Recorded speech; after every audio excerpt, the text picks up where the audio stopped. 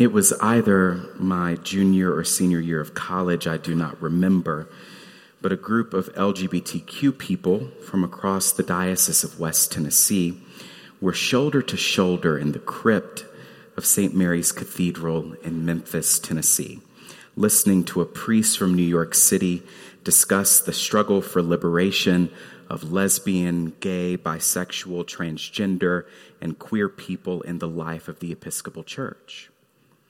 The priest, Winnie Varghese, meditated on a theme we churchy types often throw around.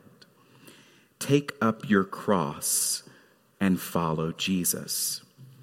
She was saying this to a group of people often told by well-meaning people that their sexual orientation or gender identity was simply their cross to bear. And in the middle of her meditation, she stopped and said this: I want each of you to know that God is not in the business of giving out crosses. The world is. Whatever cross you're bearing did not come from God. While this happened almost 10 years ago, I'll never forget Winnie's wisdom for us on that day. A wisdom that reflects a Christian tradition that emphasizes the gentleness of commingled divine and human love, recognizing that the cross of Jesus and the crosses of our own day emerge not from a vindictive God, but from the evil and violence that lurk just under the surface of many human relationships.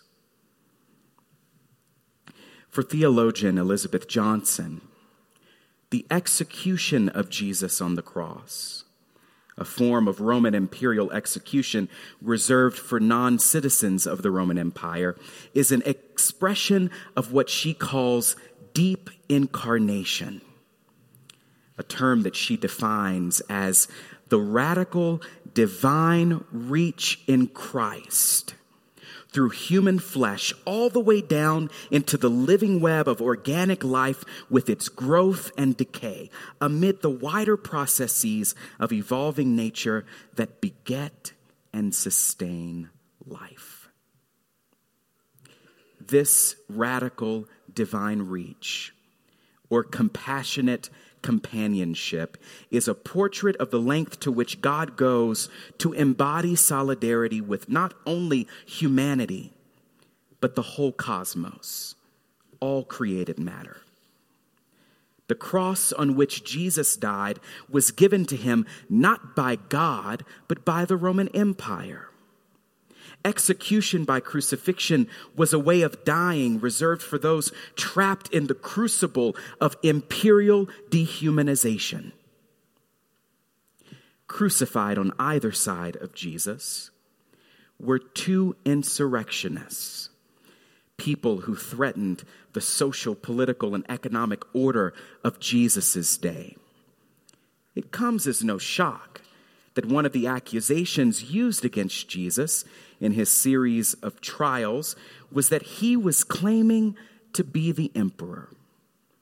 To which some in the crowd said, "We have no emperor, but Caesar." The kingdom or reign or empire or global uprising of God that Jesus embodies in his healing of the sick and physical contact with outcasts, his breaking of bread with the least respectable, and teaching and organizing among occupied people posed a great threat to the powers that were. His nonviolent vision ultimately failed on the cross as his naked body was offered to imperial exploitation. It is on the cross that Jesus, according to one of our church's Eucharistic prayers, completes the offering of his whole life. He completes the offering of his whole life on the cross.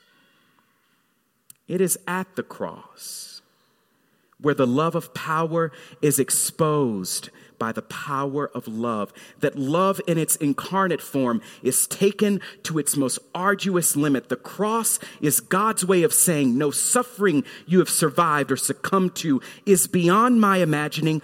I have suffered with you.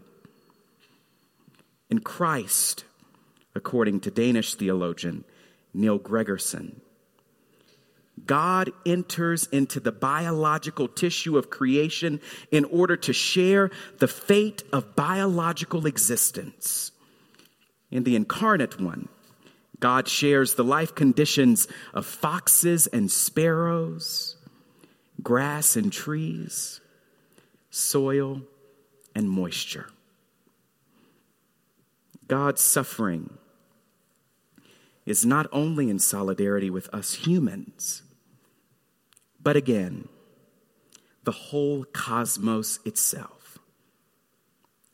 This is no angry deity punishing his favored offspring on behalf of the rest of his other offspring. This is a God authentically entering the cosmos she created to experience what all created things experience and say, I know how this feels. At the cross, where I first saw the light, and the burden of my heart rolled away.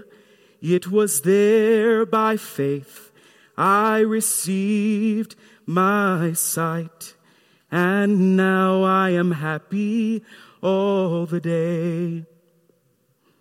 Or so went the hymn sung on Communion Sundays at Mount Carmel Missionary Baptist Church in Fort Worth, Texas, where I grew up.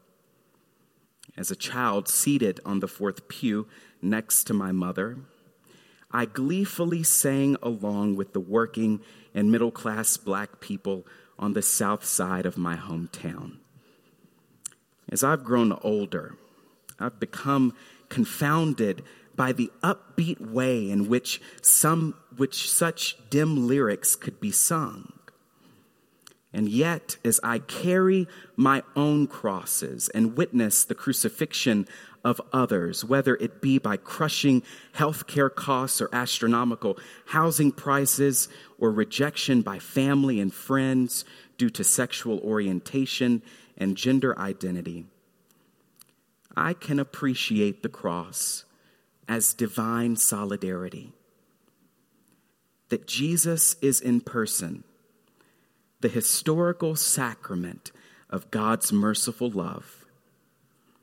That there is actually something good about this particular Friday.